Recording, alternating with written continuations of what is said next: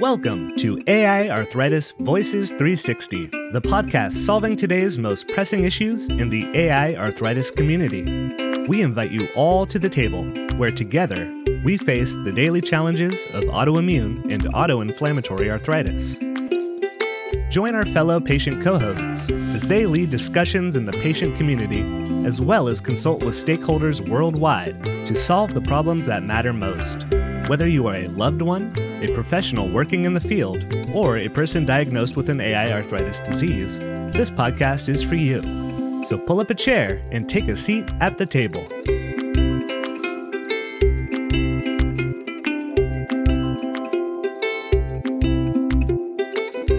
Well, hello and welcome to AI Arthritis Voices 360. This is the official talk show for the International Foundation for Autoimmune and Autoinflammatory Arthritis, or AI Arthritis for short. My name is Tiffany Westrich Robertson, and I am the CEO of the organization and also a person living with AI arthritis disease. My primary diagnosis is non-radiographic axial spondyloarthritis. It's so long every time I say it. My name, it's like, wow. And that little giggle you hear in the back is my brand new co-host to the scene in 2022. We are excited to welcome Layla. Hey, Layla. Hey, Tiffany. Thank you so much for having me here today. I'm so excited. It's my first recording of the talk show, so I'm super excited to get into this. For those of you who don't know me, I am the new health education and engagement manager here at AI Arthritis. And so I take care of the E part of our ear that we talk about. That's our mission that we always go over: education, advocacy, and research. And I am also a person living with AI arthritis diseases. I have SLE or lupus, and also the manifestation of lupus nephritis. And I am newly diagnosed with Sjogren's syndrome. All right. And that is just a really good thing to have a side note here. You'll see that many of our leaders at AI Arthritis are living with the diseases as well. So it's not a requirement to be employed with us. It just kind of happens. And even one of the people that we're working with, shout out Pedra, is convinced she actually has one of our diseases. So she just told me today she's got her rheumatology appointment here in a few days. So that's so awesome. Yeah. Drum roll. She already does have psoriasis, which is an autoimmune disease, and she has had low back pain for a very, very long time.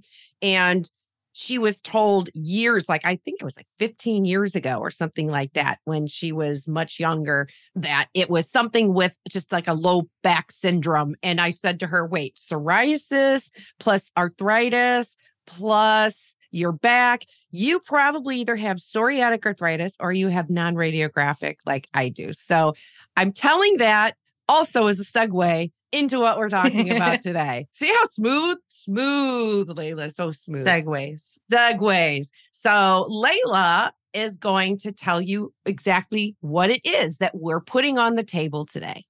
Yes. So for Phaedra and many other of different patients that we may come across in our different stories that we get from social media, from just talking to people.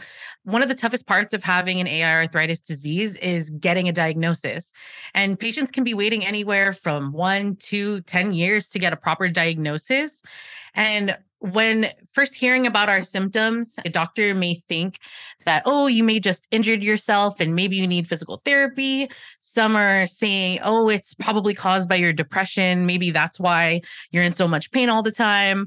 Or they may not even believe that you have these symptoms because you may be young, you're an athlete, you're a dancer, you do all these different active things. And they may say, oh, yeah, you just injured yourself and you didn't know it and things like that. So when those symptoms are dismissed, we end up prolonging the diagnosis for long periods of time. And so we want to be able to hear different patient stories and really innovate resources and tools directly from the needs of our community. And one of those topics is early detection, early diagnosis, and with early diagnosis, therefore, early treatment and prevention of progression of the disease. So what a great introduction, Layla. She is a natural, isn't she? So we've talked about the auto plus arthritis in past episodes before. We also host World Autoimmune Autoinflammatory Arthritis Day every May 20th, which we focus a lot on this as well. But the reason we're bringing it back on the table is because we are talking about a very specific situation here. And it's really about how we think at our organization, if we could create materials, if we could tell the stories, if we could get the public, the primary doctors and, the first liners, if you will, to be able to recognize our diseases earlier, then we could have better options for increased quality of life and for remission, and because we could get access to treatments earlier. So we are going to be creating some resources that are auto plus arthritis that we want to get out. And we'll circle back a little bit later and ask you for your input. But it's one of the first projects that Layla's taking on and working on as our education manager. So it's kind of exciting for show, one of the first projects, see how that works. So we're going to start off by, Layla, why don't you tell a little bit about your diagnosis story? Because really the diagnosis story is the heart and soul of the auto plus the arthritis, and how we could use these stories in order to expedite that referral and diagnosis. Absolutely. So I think I have a pretty unique diagnosis journey. It started when I was 8 years old. I was actually diagnosed with immunothrombocytopenia, or ITP for short. And that basically means that I had extremely low platelet counts. So you're supposed to have anywhere from 150,000 to 250,000 platelets at any given time. And at that time, I was at about 12 to 16,000.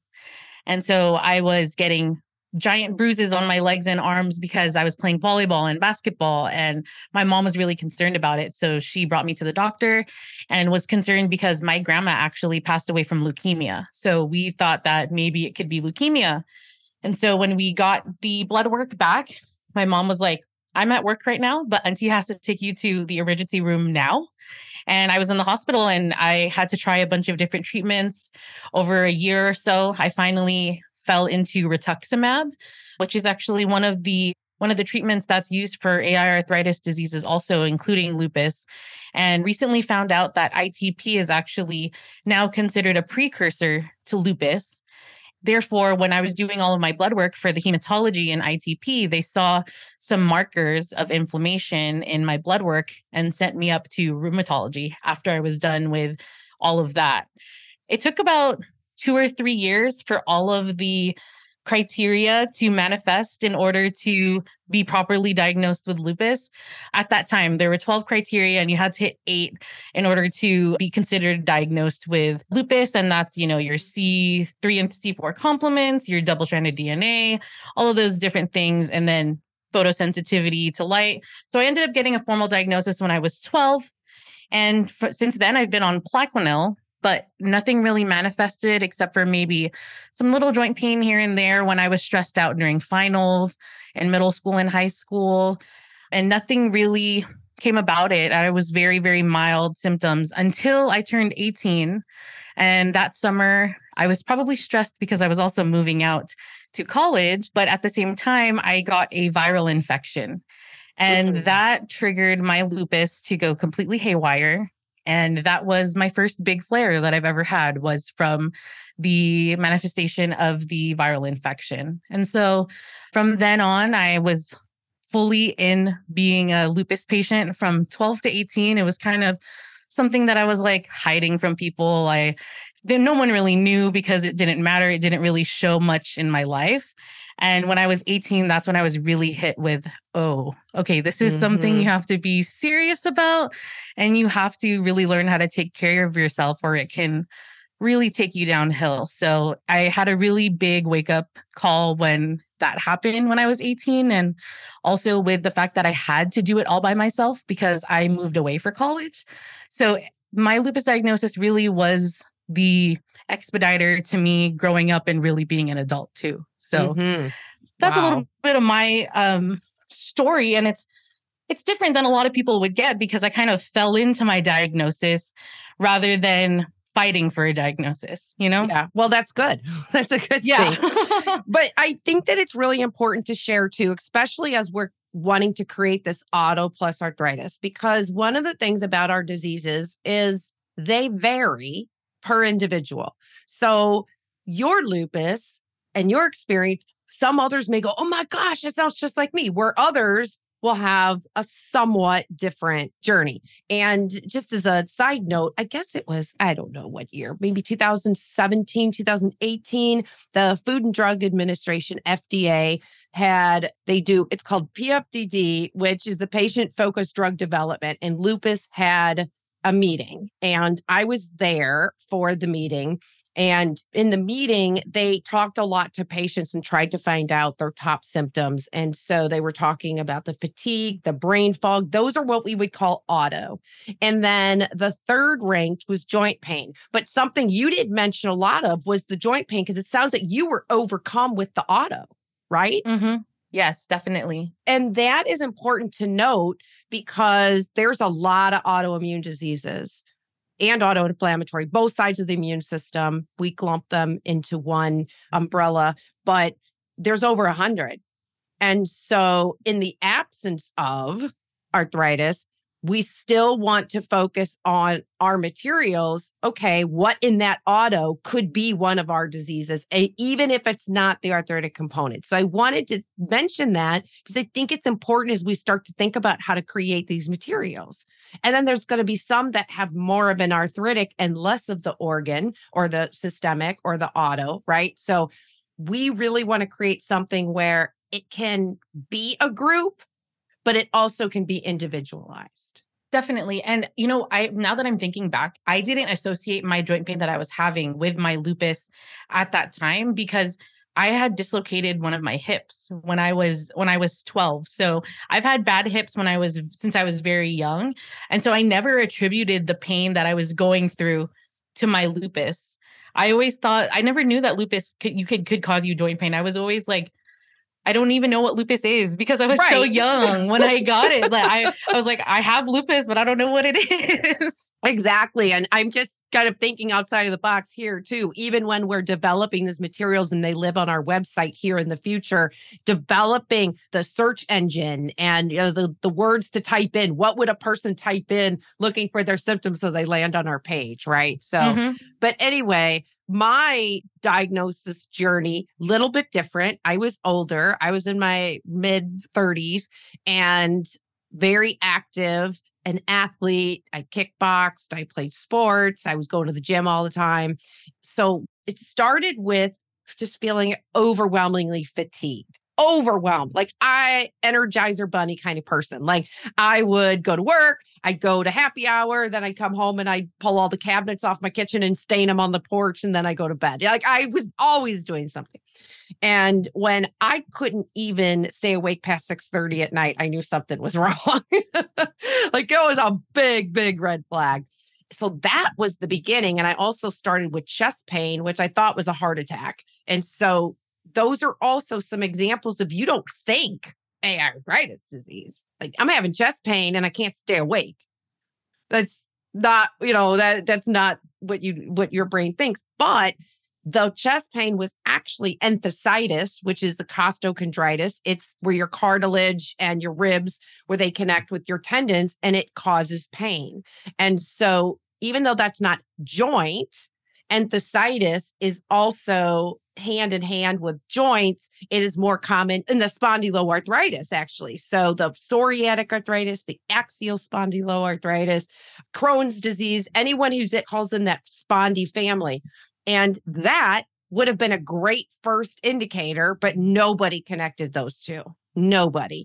And then it went to my left side of the body. I woke up and I couldn't put my shoe on and it traveled up, and I joke about it that it was my middle finger. I'm like, that's appropriate because I didn't know what the heck was going on.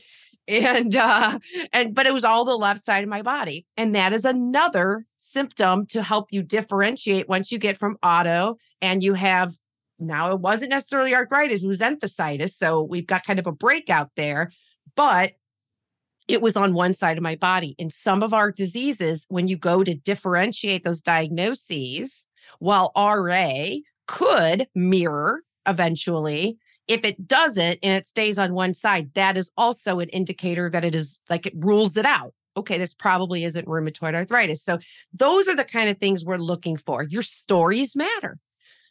It just does too. hotel in ours.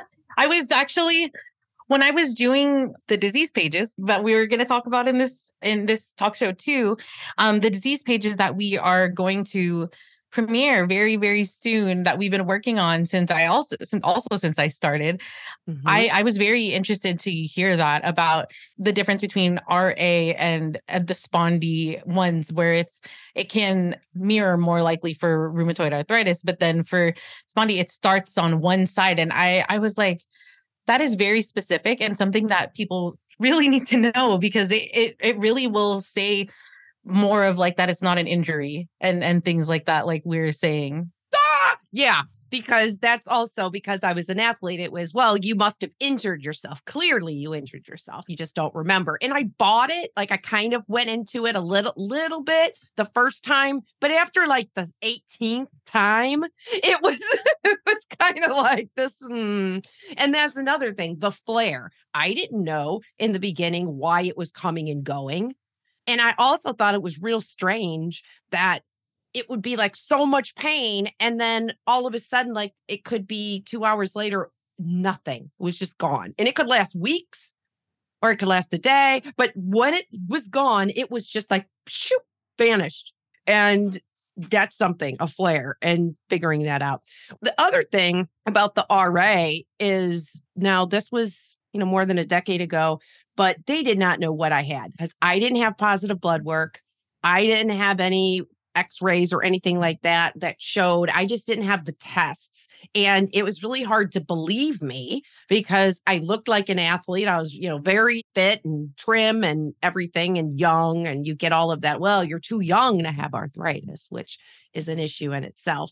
And so they kept saying, well, it's undifferentiated disease. We know it's something in this family, but it hasn't progressed enough for us to identify it. But they kept saying RA, and she kept saying that it couldn't be RA, because the rheumatology being she, because it was in the left side of my body. So she knew that. And I wonder to this day why she didn't start to mention anything about a spondyloarthritis. She just kept saying it can't be RA because it's not mirrored. And I went a year and a half, and one day it mirrored. And I remember calling the office going, it mirrored. And not little did I know, it only mirrored in like my ankles or my foot, but it was one spot. And it was just that it had been progressing and getting bad because I didn't have a diagnosis. It wasn't because everything that hurt in this side was now hurting the other side. So another thing. But then eventually I did get re-diagnosed. I was diagnosed with RA, only because I couldn't be diagnosed with my diagnosis in 2009 because it didn't exist. There was no such thing as radiographic. It was only ankylosing spondylitis, and I didn't meet the criteria. So I, in myself, had that journey. And you do kind of wonder, when will there be other diagnoses out there? Like who is, walking around with something that might not even be their correct diagnosis? So we kind of blend. So when we do the show, we start with this outline, and we got these nice little bullet points, and we say, we're going to talk about A, B, C, but conversation flows. So we've actually wrapped a little bit into the next point. So Layla, we're talking about stories, and these are just the greatest ways for us to understand what we need to create in these detection models, because everybody's story is different. So you were telling me about, you had a story about a friend who was seeking diagnosis. And I thought, well, that's exactly what these materials are supposed to do. So why don't you share a little bit about that? Yeah. So one of my friends, she a few years ago went vegan, and then she had to get all these, different shots for the minerals that you might be missing when you become vegan at first. When that happened, she also started to develop alopecia.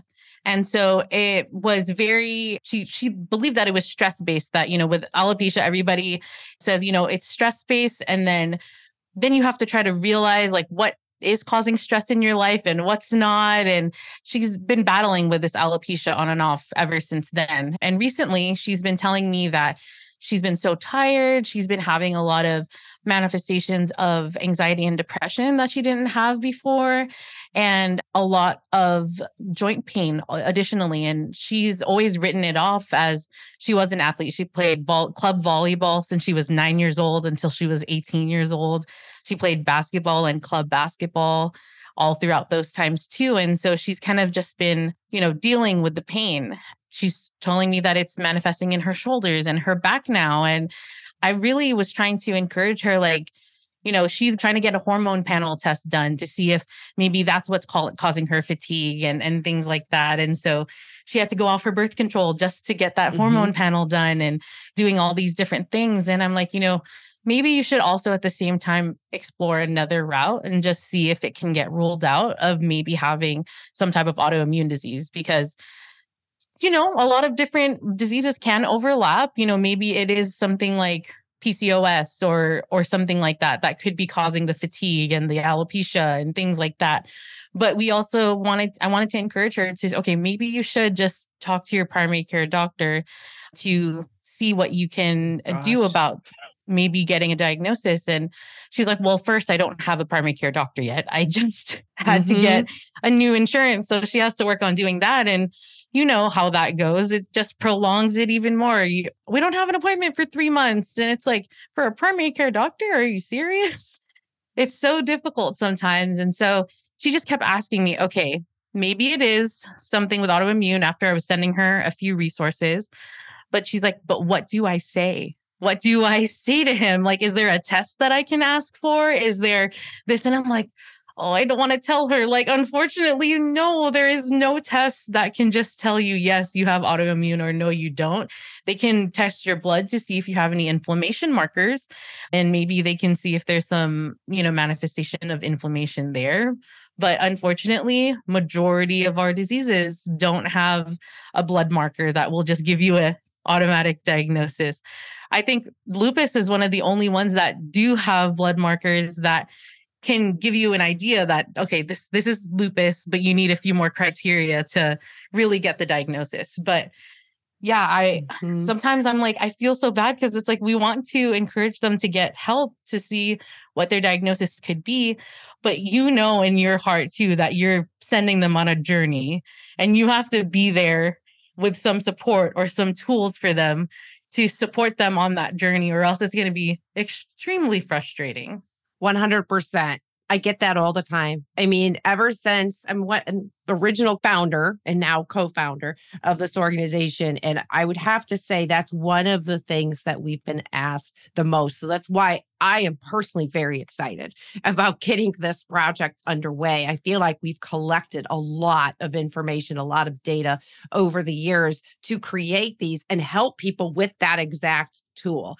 And Phaedra, I'm going to bring it right back. She is going to this rheumatologist and she's scared because she has heard stories too, just a little time that she's been working with us. And was, what if I'm not believed? What if they can't find anything? What if my blood work is negative? And it is a reality when you can't, especially if you don't have certain biomarkers, measurements in your blood, things that are sometimes correlating with one of our diseases. And you said lupus is one where you have to have a certain level of your ANA, which is a blood. There really aren't many of our other diseases. Still's disease, the ferritin levels will often be high, but for most of them, you can have RA, for example, without being rheumatoid factor positive, or if you are and you have certain elevated blood levels, it typically will indicate that you have more aggressive disease. But it doesn't mean if your blood work is negative that you don't have it. And that's probably for me the most frustrating thing, because people don't know what to say when they go in. They're not equipped. They just want to listen. The doctor is the expert, right? And so they're just listening to it. I can't tell you how many people close to me, my mom, one of my best friends, in the last couple of years have come to me and said, guess what? I don't have one of your diseases because my blood work came back normal. And I just can't. Like, seriously, it's unbelievable. If it's happening to everyone I know who's going to a rheumatologist in my family, and most people in their family also don't have an educated person to say that's not an answer. That's not good enough. So I just personally feel like we don't have it written down yet, but I think we're ready. I think we're ready to create at least some kind of patient-led guidance to create this patient-infused solution, which is part of our mission, right?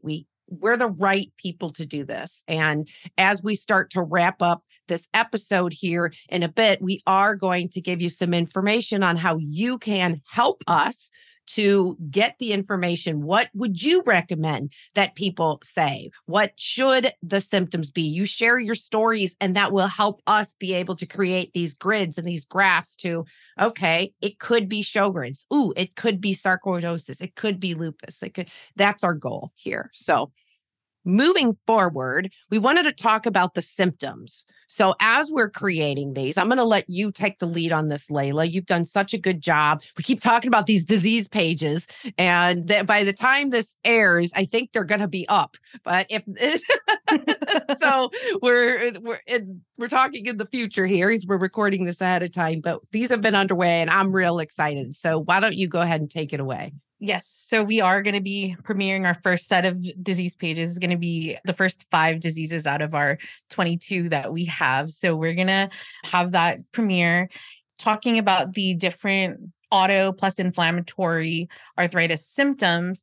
For auto, what we have as the generalized symptoms would be severe fatigue or exhaustion, and that may not be helped by caffeine and stimulants and can happen even after a long period of rest. So that's something that has to be really observed. Like, people have to be very mindful when they're trying to take track of their symptoms. Like, symptom tracking is super important when you're trying to get a diagnosis. I would like to emphasize it as much as I can, because having the exact times of how long your pain or fatigue has lasted is super important. So severe fatigue and exhaustion. The next auto symptom would be brain fog, which we here at our organization talk about a lot because we do all have, most of us do have the diseases. Yes. A lot of our brains may not be working at the same time. So we do have to kind of work with that and make sure that we're super understanding when someone's just like, I'm having a bit of a brain fog day. I'm going to take it light. So that's one of the biggest things. Another is flu-like symptoms. So having nausea, muscle weakness. And I think that one's really big, is the muscle weakness. I get really weak muscles in my shoulders and my quads. And I don't think it's like, yes. Mm-hmm. Me too. My quads. I'll be walking up the stairs like, oh, wow. I just feel like I'm it's out of energy in my muscles is what it feels No, like. exactly. And you're not tired necessarily, but my muscles are tired. So it's, yeah, that one's really big for me. Another one is fever. And the funniest thing is that I've never experienced fevers with my lupus. And that's one of the biggest symptoms that they ask you for. So everybody's symptoms are going to be extremely unique.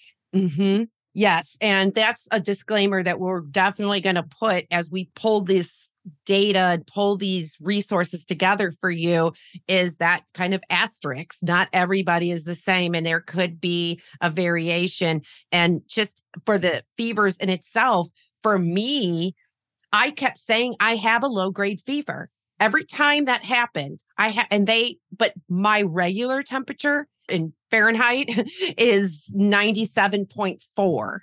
So sometimes even 97.1. So I've got a low, because 98.6 is considered normal. But if I'm like 98.8 or 98.9, that is a fever for me. A fever for you. Yeah. For me. And no matter how many times I say that to medical professionals, they scoff at me.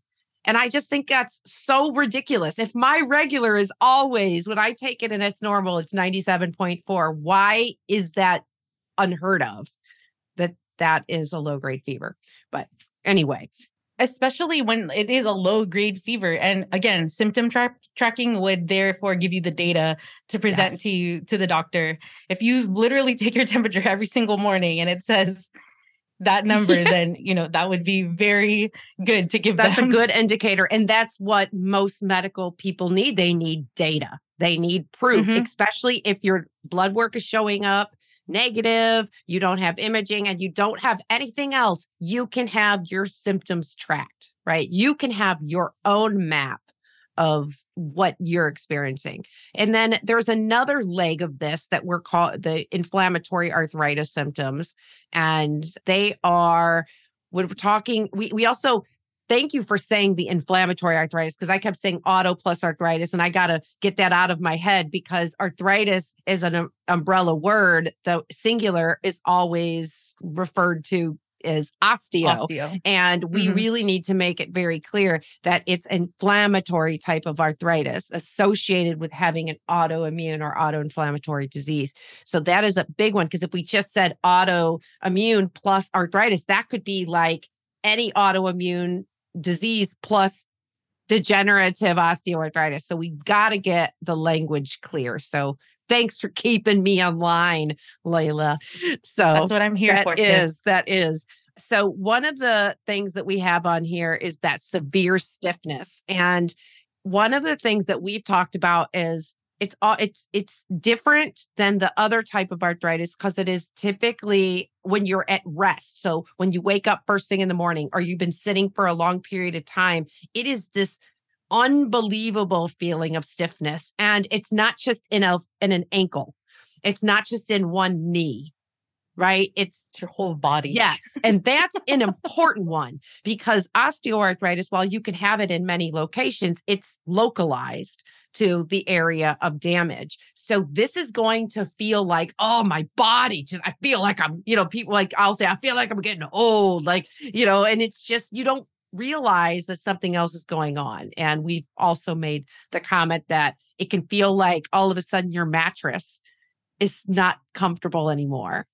And you're trying to justify it in your brain, what's been going on. What are the other ones here that we have, Layla? Another one would be the episodes of joint pain. So that's, again, a flare, or it also can be called jumping pain because it can jump into different locations. And these, we say that it's an episode of time, but that can really last for hours, for days, or for weeks. And that's also, again, going to be different for everybody too. Absolutely. And it says here also that we wanted to emphasize that typically joint pain will coincide with one or more auto symptoms. And when we're naming these symptoms down, like we said, you don't have to have every single one. It's more of like a pick list of like, okay, I have this one, I have that one. And okay, let me observe if I might have this one, write it down, take down the notes, and then bring all of those things together to therefore present as maybe I could have this diagnosis. And to not fall into the mental trap of maybe I did injure myself, or maybe that joint pain or that enthesitis, that tendon pain is because I went to the gym and I worked out for too long. If it's repeating itself and it's lasting, you've noticed it for longer than 6 weeks, that's considered chronic. So that often gets dismissed, especially two ways. You're young, you injured yourself. You're old, I'm just getting old.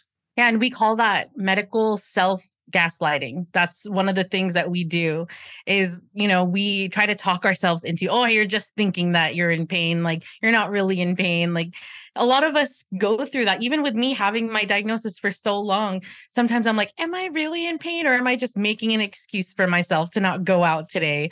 And it's like, even if you are, it's okay. You have to be okay with that, Absolutely. Well, I think we covered all of our points. Correct me if I'm wrong. I think so too. All right.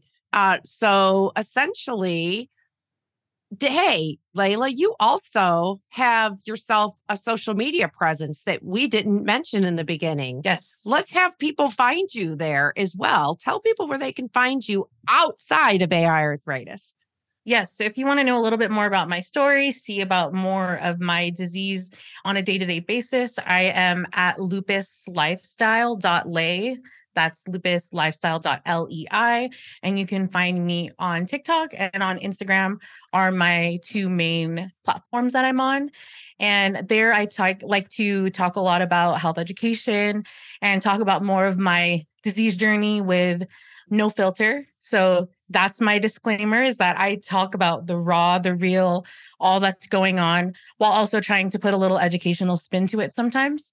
And yeah, at lupuslifestyle.lay. Awesome. And you can find us at the organization on all our social media platforms at IF, which stands for the International Foundation, AI Arthritis, all one word, Facebook, Twitter, LinkedIn, TikTok. We're on everything. But now we're starting Reddit too, I understand. Yeah, we want to get into Reddit so that we can talk to these mystery patients that we're talking about who are looking for diagnoses. And so that's one of the big projects that I want to take on hopefully with Phaedra also. She wants to be a part of that too. And I think that'll be a good place for us to reach out to people who are really struggling with finding a diagnosis and finding a community to help them along that diagnosis journey. Absolutely. So if you want to get involved in this project, where are we going to send them, Layla? So the way that you can let us know if you have any other advice for patients that are seeking an AI arthritis diagnosis, specifically with our auto plus arthritis breakdown of those symptoms, you can let us know. It's going to be aiarthritis.org/diseases. And on that page, you'll be able to find the auto plus arthritis breakdown of the different symptoms. And there'll be a button there that'll lead you to a Google form that you can fill out what you think would be good on this tool. When it comes to communication with primary care doctors and any of the first liners when someone's looking for an AI arthritis diagnosis. Absolutely. So check out that form, submit your story, submit your ideas. We are firm believers here that all of our voices matter, and that if we just do things as simple as sharing our story or all the way up to giving us advice on what you'd like to see, there's always room at the table for you. It's very, very important. So you'll find that on our website. Also, while you're there, we always encourage you to hit that big red donate button, because we can't do what we do without your support. And we appreciate everybody who does support us. Thank you so much. And I think that is a wrap. I think we got it down. Yeah, we did. All right. So thanks everyone for tuning in to this episode of AI Arthritis Voices 360. And welcome again, Layla, to the co-host team. Thank you. AI Arthritis Voices 360 is produced by the International Foundation for Autoimmune and Autoinflammatory Arthritis. Find us on the web at www.aiarthritis.org. Also, be sure to subscribe to this podcast and stay up to date on all the latest AI arthritis news and events.